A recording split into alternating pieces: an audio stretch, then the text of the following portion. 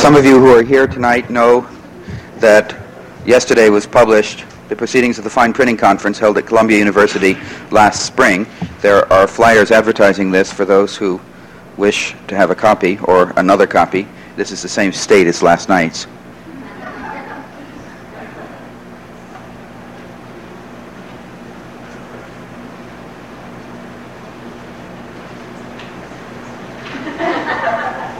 Copies of the book that the flyer advertises will be available for sale if you'll simply apply to Arnold Arcolio, who's over by the windows.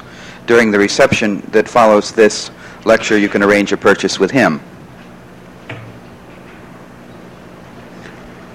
We sold 28 copies of the thing last night, which bodes very well for the speed at which it's going to sell out.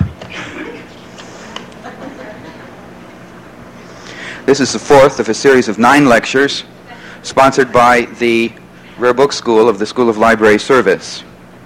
Next Monday, Chris Clarkson will be speaking on medieval and Renaissance bookbindings.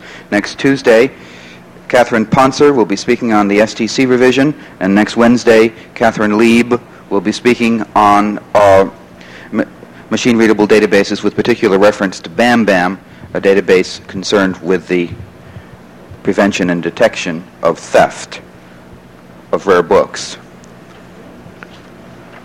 Our speaker this evening has a handout, and I wonder if anyone has not received it.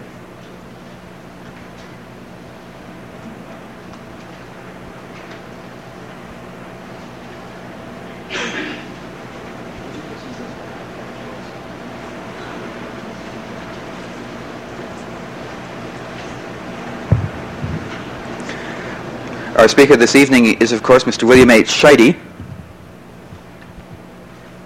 book collector and student of early printed books, who wishes to begin his talk by correcting the title that I gave for his speech. Mr. Scheide.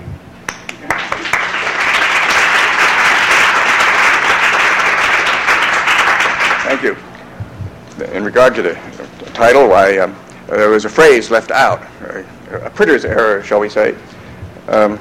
It's actually a little more classy than was billed. I will endeavor to give it an official reading. A feasibility study and some cocktail gossip. Cocktail and tavern gossip.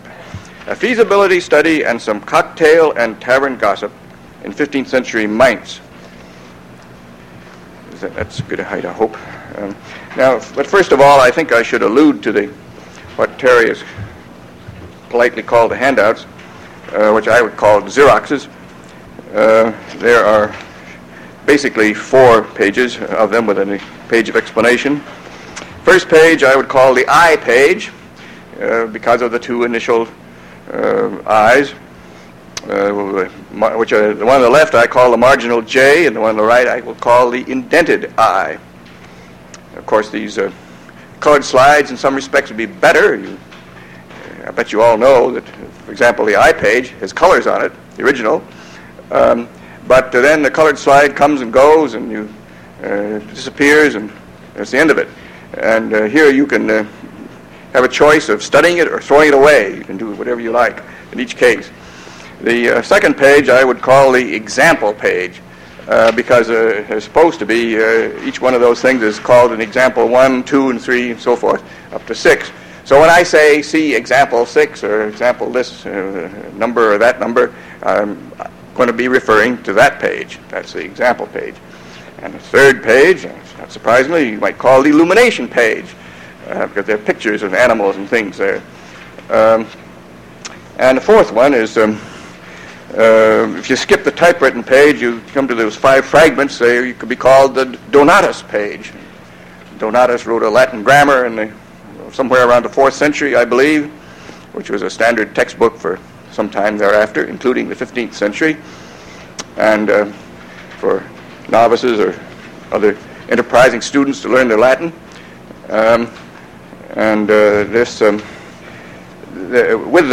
With these 5 fragments, there's you see a typewritten page, which is, I will encourage you to note, is stapled to it, in addition to the rather loose little clip. which will help us to explain it and guide the eye through the rather esoteric 15th century fragments that have been in book bindings for probably between 400 and 500 years. But we'll get to that eventually, I trust. And I will refer to them as the Spirit moves me, or in particular the script.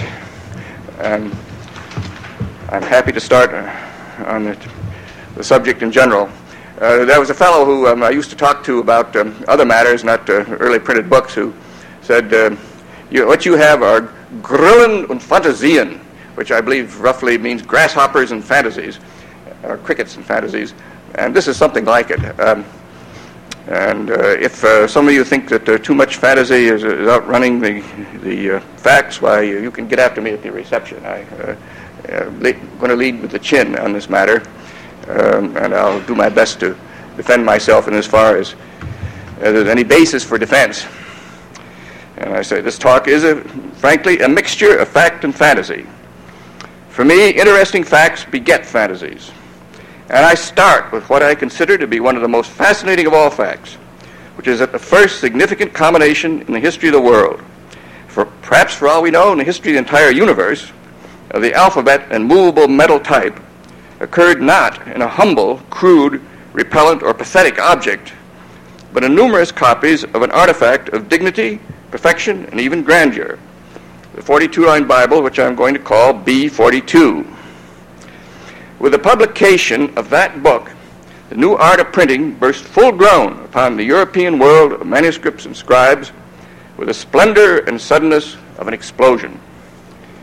When one considers its stupendous effect upon all subsequent history, the mythical birth of Minerva, fully grown from the head of Jove, fades into nothingness. Need I repeat the time-worn platitude, truth is stranger than fiction? But I will add that, in cases like this, where truth is in fact so much stranger than fiction, the mind cries out irresistibly for explanation. I, for one, refuse to believe that B42 sprang fully grown from the head of Henne Gensfleisch, or Jack Gooseflesh, who is usually known as Johann Gutenberg, or from the head of anyone else. But on the other hand, my fascination with this undeniable phenomenon forces my mind into a search for every conceivable trace or suggestion of earlier developments, no matter how ill-founded or tenuous they may seem. It is now believed, at least according to my understanding, that signs of a development or of some change of plan can be found in the Bible itself. Study of variations between copies has led to the conclusion that the earliest pages to be printed contained only 40 lines of type instead of the 42 lines of slightly smaller type which are found in most of the book. These same early 40-line pages also contain red printed headings, which are lacking in the 42-line pages.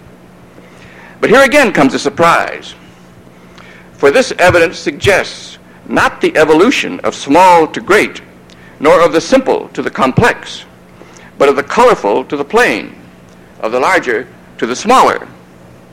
In other words, it suggests the reverse of what might have been expected. But if taken seriously, as I am inclined to do, it opens up a perspective for considering some other facts which have no explicit connection with the Bible. The B42 type, whose first dated appearance is in some of the indulgences dated 1454, is the smallest of four closely related fonts used in Mainz in the 1450s. In order of increasing size, the other three are the B36 type, also occurring in 54 indulgences. You can see it in example 1 on the example page. The small Psalter type, found in the Constance Missal, which is often thought to be the earliest of the four, and you can see that in examples 5 and 6. And the large Psalter type, of which no trace seems to exist before 1457, and that can be seen in examples 2, 3, and 4. The question we would now ask is, if in B42 the 40-line type was filed down into smaller 42-line type, might the B36 type or the still larger and earlier small Psalter type ever have been considered as a possible Bible type. In that case, what is found in B42 would turn out to be merely the final stage of a longer process which would explain the concurrent existence of all three types, especially the B36 type, which was later used in the 36-line Bible. But this would further expand the conception of an ambitious original plan which was successively reduced in scope. A further problem involving the B36 type can be seen in the 5 fragments of Donatus's Latin grammar, shown in the Donatus Xerox page. Actually, they share the same text, but it is set in 5 different ways. This can be checked by looking for the word commune, the first word in fragment number 8676, which is the top one. Up there at the top left. In the other fragments, it is printed with beginning with the inverted C, or backward C, as an abbreviation for COM, which makes it comparatively easy to recognize. In number 8681, it ends the first full line, practically at the end of it. In numbers 8682 and 8685, it occurs in the middle of line 2, beginning with that backward C.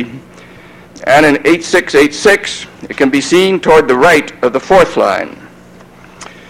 The sheet accompanying the Xerox, which transcribes some of the text and explains some of the abbreviations, is meant to help you to agree with me that these 5 fragments represent 5 different settings of the same text. And you don't have to come to that conclusion right now, but if you want to, you could look at it to your heart's content at any time later. For example, when I'm talking. It would therefore appear that there were at least 5 different editions of Donatus's Latin grammar printed with B36 type. That would be a minimum if this is correct. One edition would surely have been simpler. Why was the same text set 5 times? Or more? Another consideration pointing toward a more ambitious original plan was suggested some years ago by Helmut Lehmann-Haupt in his book Gutenberg and the Master of the Playing Cards. The Master of the Playing Cards is a title given to an anonymous artist whose work is known through representations of animals, birds, flowers, and men occurring on playing cards, some of them in apparently unmotivated positions. In at least some cases, the drawing looks as though it had been impressed into the playing card by some sort of stamping device or tool. If you accept Lehmann-Haupt's argument, the Master of the Playing Cards was employed by Gutenberg to make mechanically decorated borders for B42 using these drawings. According to Lehmann-Haupt, the project was abortive. The artist was dismissed, who thereupon used his drawings and intended for B42 on playing cards. If you do not accept Lehmann-Haupt's argument, it is nevertheless generally agreed that the Master of the Playing Cards flourished in the Rhineland in the 1450s, and a number of his designs occur in at least one B42 in ways that explain their position better than do the playing cards. And if you look at the illumination page, especially mention the bear climbing in the Bible, climbing up the beanstalk, and quite unmotivated in the playing card. It accordingly seems possible that some sort of connection might have existed between the Master of the Playing Cards and the first printing press. All this suggests a further possibility involving the famous 2-colored initials, which are the great glory of the Psalters of 1457 and 1459. In the 1457 Psalter alone, no less than 60 letters of large Psalter type have been filed down to make room for the indented areas of 43 initials. Now, if you look at the example 4 and the indented I, take, for example, the indented I first. It's at the top of the pile. And look under the indented I, you'll see the tall S, see the word insidious, and look at the S and the D, compare it with the S and the D in the first line of big type, Illumina quae sumus domine, I imagine. there's a tall S and a D the way it ought to be, and under the I you see the tall S and the D file down to squeeze under it. Those are two examples. And then I guess there was another one. I said example 4, I think. Well, there is some there in example 4. The tall S again is certainly filed. All you have to do is compare it with the S in the line below it with SU, probably dicta sunt. Something's gone on there. And but it seems clear that the indented initials in the large Psalter type were incompatible as to sizes. But the indented initials, which fit with such difficulty into 2 lines of large Psalter type, would be fully compatible and fit with no difficulty at all into 4 lines of B36 type, as can be seen in examples 1 and 2 with a millimeter scale. And the magic number to look at there is 31 millimeters, which is about the height of that D in example 2. And you look at 31 millimeters in example 1, there'd be all kinds of room around there. There'd be great room to spare. Curiously enough, the initial F, really impossible for regular use with a 2-line indentation of large Psalter type, has a unique shape and size. It seems planned partly for 4 lines of B36 type and partly for 3 lines of the still earlier small Psalter type. If you look at example 3, measuring it right through the middle, there you get the 31 millimeters. And if you look at it in example 4, the complete initial at the right edge is 36 millimeters. And 36 millimeters, if you look at examples 5 and 6, is about what you need for 3 lines of small Psalter type. That's a unique size, that F that they write. I thus tend to suspect that the 2 colored initials in the Psalters played some sort of role in the early plans for the Bible. But all this sort of thing, larger types, mechanically decorated borders, 2 colored printed initials, bespeak really grandiose plans. Were they realistic? Could they be afforded? In the 1923 supplementary volume to the 1913 B42 facsimile, Paul Schwenke discussed the problem of estimating the costs of printing B42 at some length. If we may accept his figures, which I have not checked, as ballpark estimates, he certainly projects the picture of an economy that would be unrecognizable today. Certainly the only customer who could both read and pay the enormous prices for manuscripts was the institution of the church. And here we may recall the heavy ecclesiastical emphasis in the output of Fust and Schaeffer, Europe's first publishing firm. Our attention is therefore directed for economic reasons into a religious direction. As an economic unit, I will use the term man-year, meaning the amount of money needed to pay one workman in Gutenberg's shop for 1 year. Schwenke estimated that the overall costs of printing B42 amounted to 125 man-years, by any standards, a substantial sum. But the 1450 price in Strasbourg for a manuscript Bible rubricated and bound was 3 man-years, which is a pretty high price for one book, new book, I mean. And a later price in Altenburg for an edition of the 1460 Catholicon was about 2 man-years. That was probably a markup by a middleman. Thus, if B42 were to sell for half or a little less of the Strasbourg manuscript Bible price, the cost could be recovered from the sale of 100 copies. Any additional sales would represent pure profit. Thus, the following question inevitably comes into focus. What printed book would be most likely to produce a large profit? In particular, would a large book such as a Bible, which is obviously require a very large investment, be more likely to produce a satisfactory return than one or more small books requiring the risk of much less capital? Here for a moment we may sit back and enjoy a little armchair hindsight. Between 1455 and 1462, there were published 4 folio editions of the Latin Bible.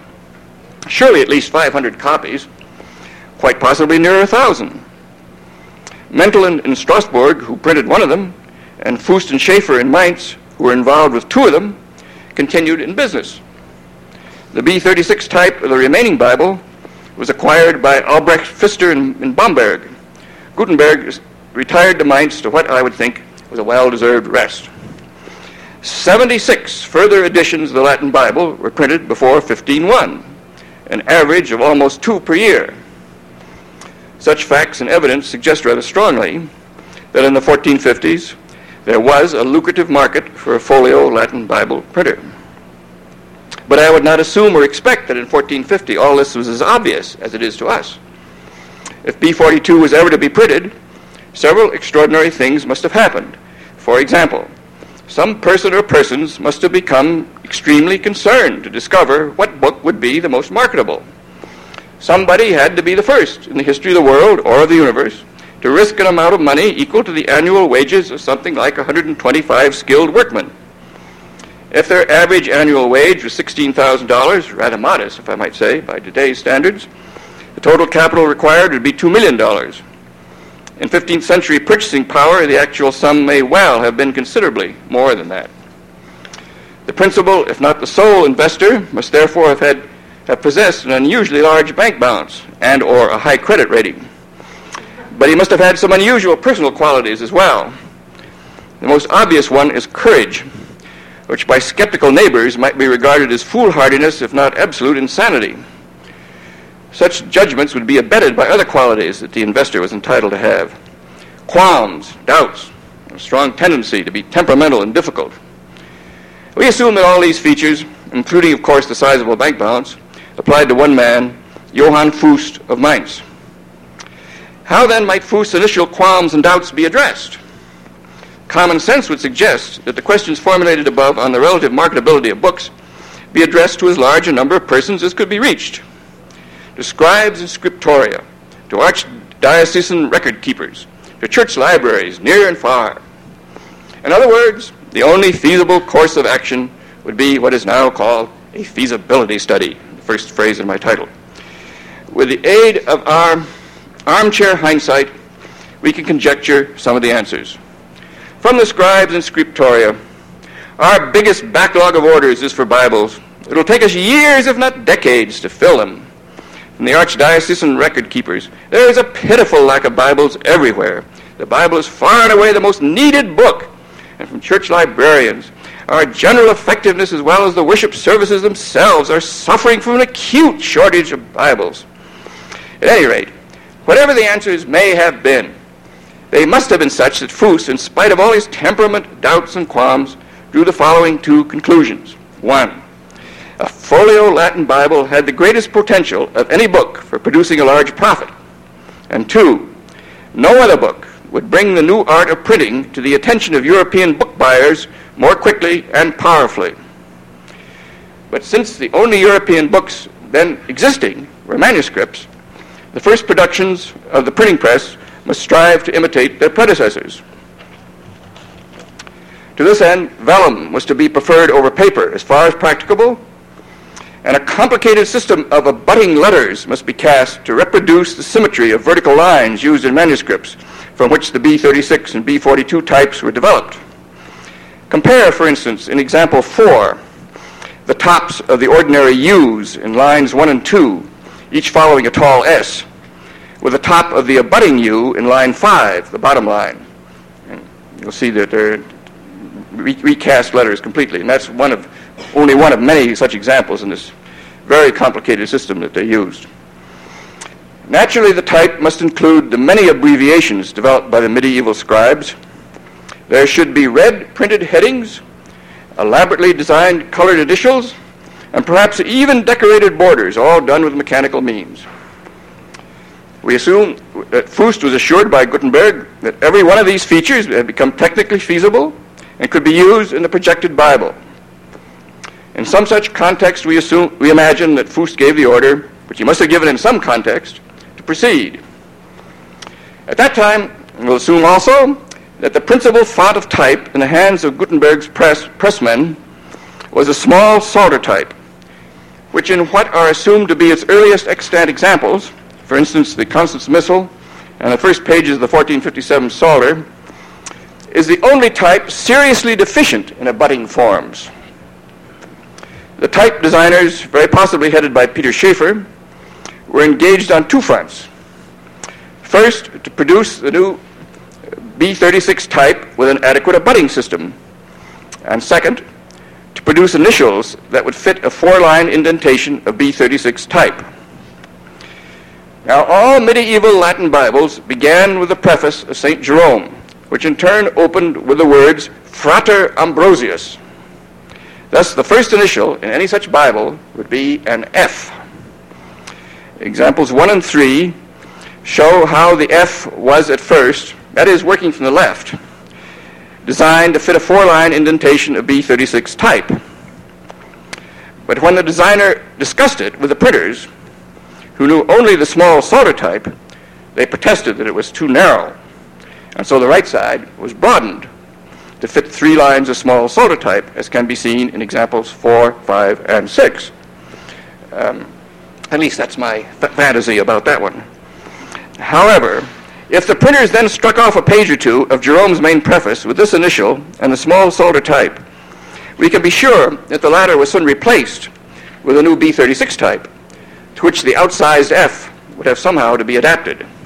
It wouldn't be hard, though, probably, because it was at the top of the page and they would could adjust for it. Jerome followed his main preface with a shorter introduction to the Pentateuch, which began Desiderii Mei. And in medieval Bibles, the initial D opening this essay was always smaller than the F of Frater Ambrosius. Here the ornament of the D is many times shorter than the ornament of the F, and the height of the D fits 4 lines of indented B36 type. You can see in examples 1 and 2 that, if you remember, 31 millimeters is what the magic number. The third initial that was probably designed at this time is the marginal J, to begin Genesis 1:1, in principio, in the beginning. And that J, I might say, is, and the indented I, shown in the I Xerox page, are the only Psalter initials that are interchangeable. There are no other initial in the Psalter, of which there are 2 different examples.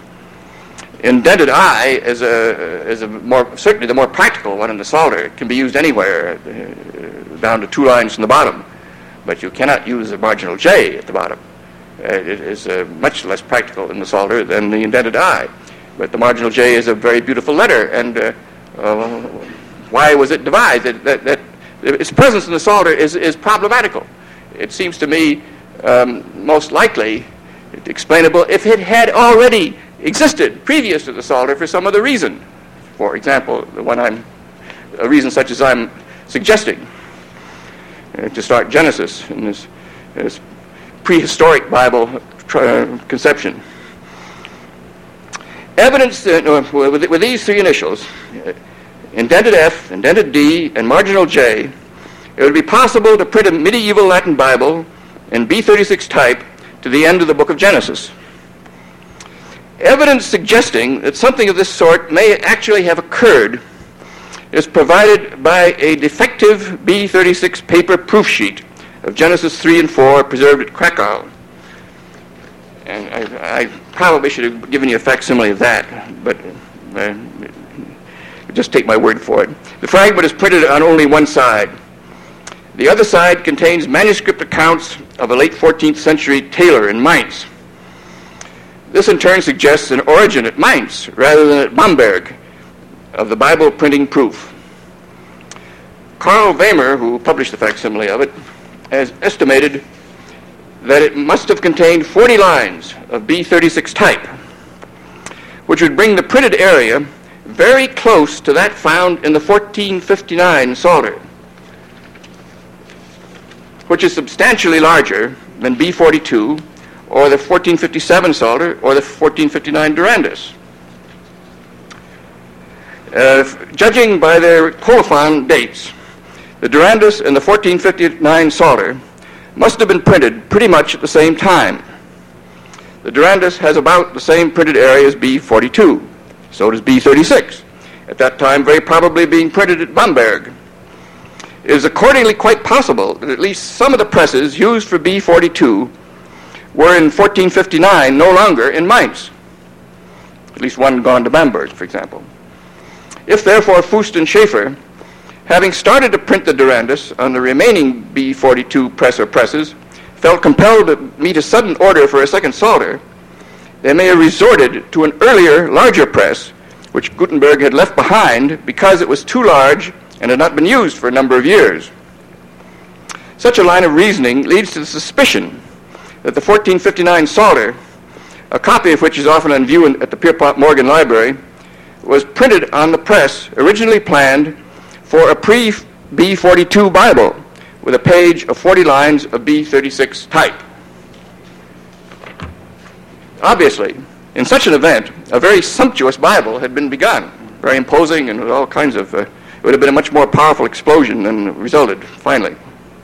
We will assume that enough of this very sumptuous Bible was printed for Fuss to make a relatively informed extrapolation of the probable time schedule and of his costs. He was not at all pleased, and the program and budget were reduced in numerous ways. The master of the playing cards, if he had ever been employed, went off the payroll. The relatively expensive vellum was largely replaced with paper. Smaller presses were prepared, printed initials abandoned, and perhaps most importantly, the B36 type was replaced by the new, smaller B42 type in its 40-line version. Thus, a supply of vellum, the printed initials, and the whole font of B36 type were removed from the Bible project. Get rid of that. But even these changes proved insufficient. Printing the Bible in the new B42 format had not progressed very far when someone, presumably Fuss, decided that the type was still too large and must be made even smaller. Since the columns could not be lengthened, all that the workman could do was to reduce the type slightly in length so that 2 more lines could occupy the same space, and the 40-line type became the 42-line type, as it is generally known. I have been inclined to question the rationality of this step, since the work involved in changing the type size, which I assume was not inconsiderable, accomplished a saving of only some 5% in the amount of paper. Perhaps Fuss was being temperamental. Another change was the elimination of printed red headings. Initials and headings were now to be supplied in manuscript, and a printed list of such headings was included in each sale of a finished copy. All these changes resulted in the more efficient use of time and resources, but now came a further development. It was decided to increase the size of the edition. Perhaps the feasibility study had been revised upward, and Fuss now felt more optimistic about making a profit. At any rate, it meant reprinting all the pages printed previously to the decision to enlarge. Additional presses were installed, and work continued year after year. Schwenke's estimate as to the final size of the edition was 150 paper and 35 vellum copies. In the meantime, Gutenberg's B36 type lay on his shelves together with a residual supply of vellum. We will assume that he had no objection to becoming a job printer, and imagine the following manner in which such a business might have been built up. To this end, we will enter the palace of the Archbishop of Mainz about the year 1452 or 3, and observe the Archbishop, his secretary, and 2 abbots, whom we will call A1 and A2, enjoying cocktails in the manner of the time. We pick up the conversation as the 2 abbots lament the passing of the good old days. In particular, A1 bemoans the lack of Durandus's Rationale Divinorum Officiorum, the standard textbook to teach his novices how to become priests. And the names of these authors are somewhat similar. Don't get them confused. Durandus writes the Latin textbook, and Donatus writes the grammar to teach them how to read the Latin book. A2, even if we had a Durandus at our abbey, it would be of no use, because my novices cannot read Latin, and there's no grammar to teach them. A1, I heard that there may be a copy of Donatus's Latin grammar in our library, but even if there is one, what good would it do since only one novice could use it at a time? Secretary, I have heard that there is somebody here in Mainz who has a new way of making many copies of the same book at one time. A2, I would certainly like that man to make a lot of Donatuses for me. Then each novice could learn his own Latin and be able to read the Durandus. A1, I could use some too. Epilogue, Gutenberg prints a small edition of Donatus's Latin grammar for A2 using B36 type in a 27-line format on vellum. The second cocktail scene occurs sometime later in the Abbey of A1. A1 and A2 are talking together. A1, I have been wanting to ask you for some time how you found those new multiple copies of Donatus. A2, absolutely marvelous. With a Latin grammar for each novice, our abbey has become a heaven on earth. A1, I guess I simply must order some myself. Epilogue, Gutenberg resets his B36 type and prints a second edition for A1. The third scene occurs in the Abbey of A2. A2 and a new abbot, whom we shall call A3, are talking. A3, how are your novices doing? A2, formerly very poorly, but lately much better since they have mastered their Latin. A3, how is that? A2, there used to be no grammars to teach them, but lately we acquired a fine supply of Donatuses. A3, that is remarkable. Where did you get them? A2, a citizen of Mainz has a new way of producing many copies. We have really found it most helpful. A3, that is exactly what I need for my own novices. Epilogue, Gutenberg again resets his B36 type and prints the third edition of Donatus's grammar for A3. The next cocktail scene introduces two new abbots, whom we shall call A4 and A5. They are talking in the Abbey of A4. A4, I remember you told me you were having trouble with your novices. A5, that is right, they are totally ignorant. A4, I have solved that problem with my novices by teaching them to read Latin. A5, how did you do that? A4, I acquired a supply of Donatus's grammars. A5, wherever did you find them? A4, A3 told me of a Mainz citizen who has a new way of making many copies of the same book at one time. A5, this is unbelievable, but please give me his name. Epilogue, Gutenberg printed at least 5 different editions of Donatus's Latin grammar on vellum, using his B36 type as shown in the Donatus Xerox. In this way, he recovered some of the cost of his excess vellum and found profitable use for his idle B36 type. We now move down the social scale from abbots to workmen, from the luxurious archiepiscopal palace and the comfortable abbeys to a dark, crude tavern in Mainz. 2 of Gutenberg's employees in their work clothes crouch over a dirty table with a sputtering candle holding their tankards. Their names are Berthold Ruppel and Johann Mendelin. Ruppel, how long do you think this job is going to take? Sometimes it seems to me that it is never going to end. Mendelin, oh, I don't know. Old Gooseflesh is certainly a persistent bugger. I have been watching him for a long time, ever since he was in Strasbourg, where I came from. And you have to grant that the addition of that new press ought to speed things up a little. Ruppel, but do you really think it will ever pay off? Mendelin, I certainly have been wondering about that myself, along, I suppose, with everybody else.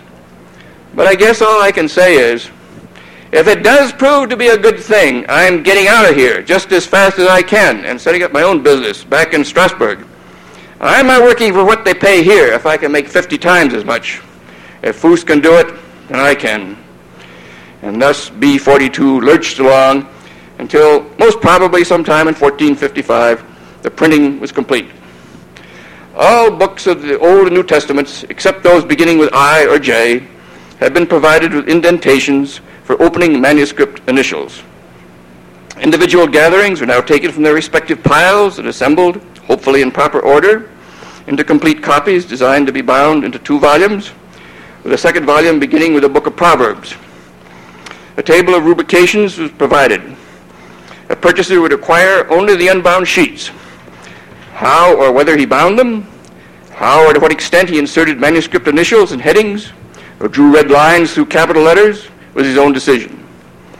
Vellum copies, though printed last, may have been offered first, especially to rich customers, whether or not the price of a vellum copy was higher than the price of a paper copy. Did Fuss make a profit on his enormous, bold, and risky investment into a field so untrodden and unknown? We have already used our hindsight to conclude that he must have found it financially rewarding.